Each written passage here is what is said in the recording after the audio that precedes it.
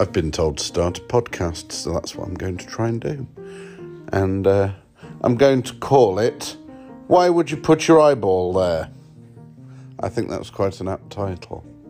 Mainly stems from the fact, I'm not going to tell you. You're going to have to listen to find out why. Why would you put your eyeball there?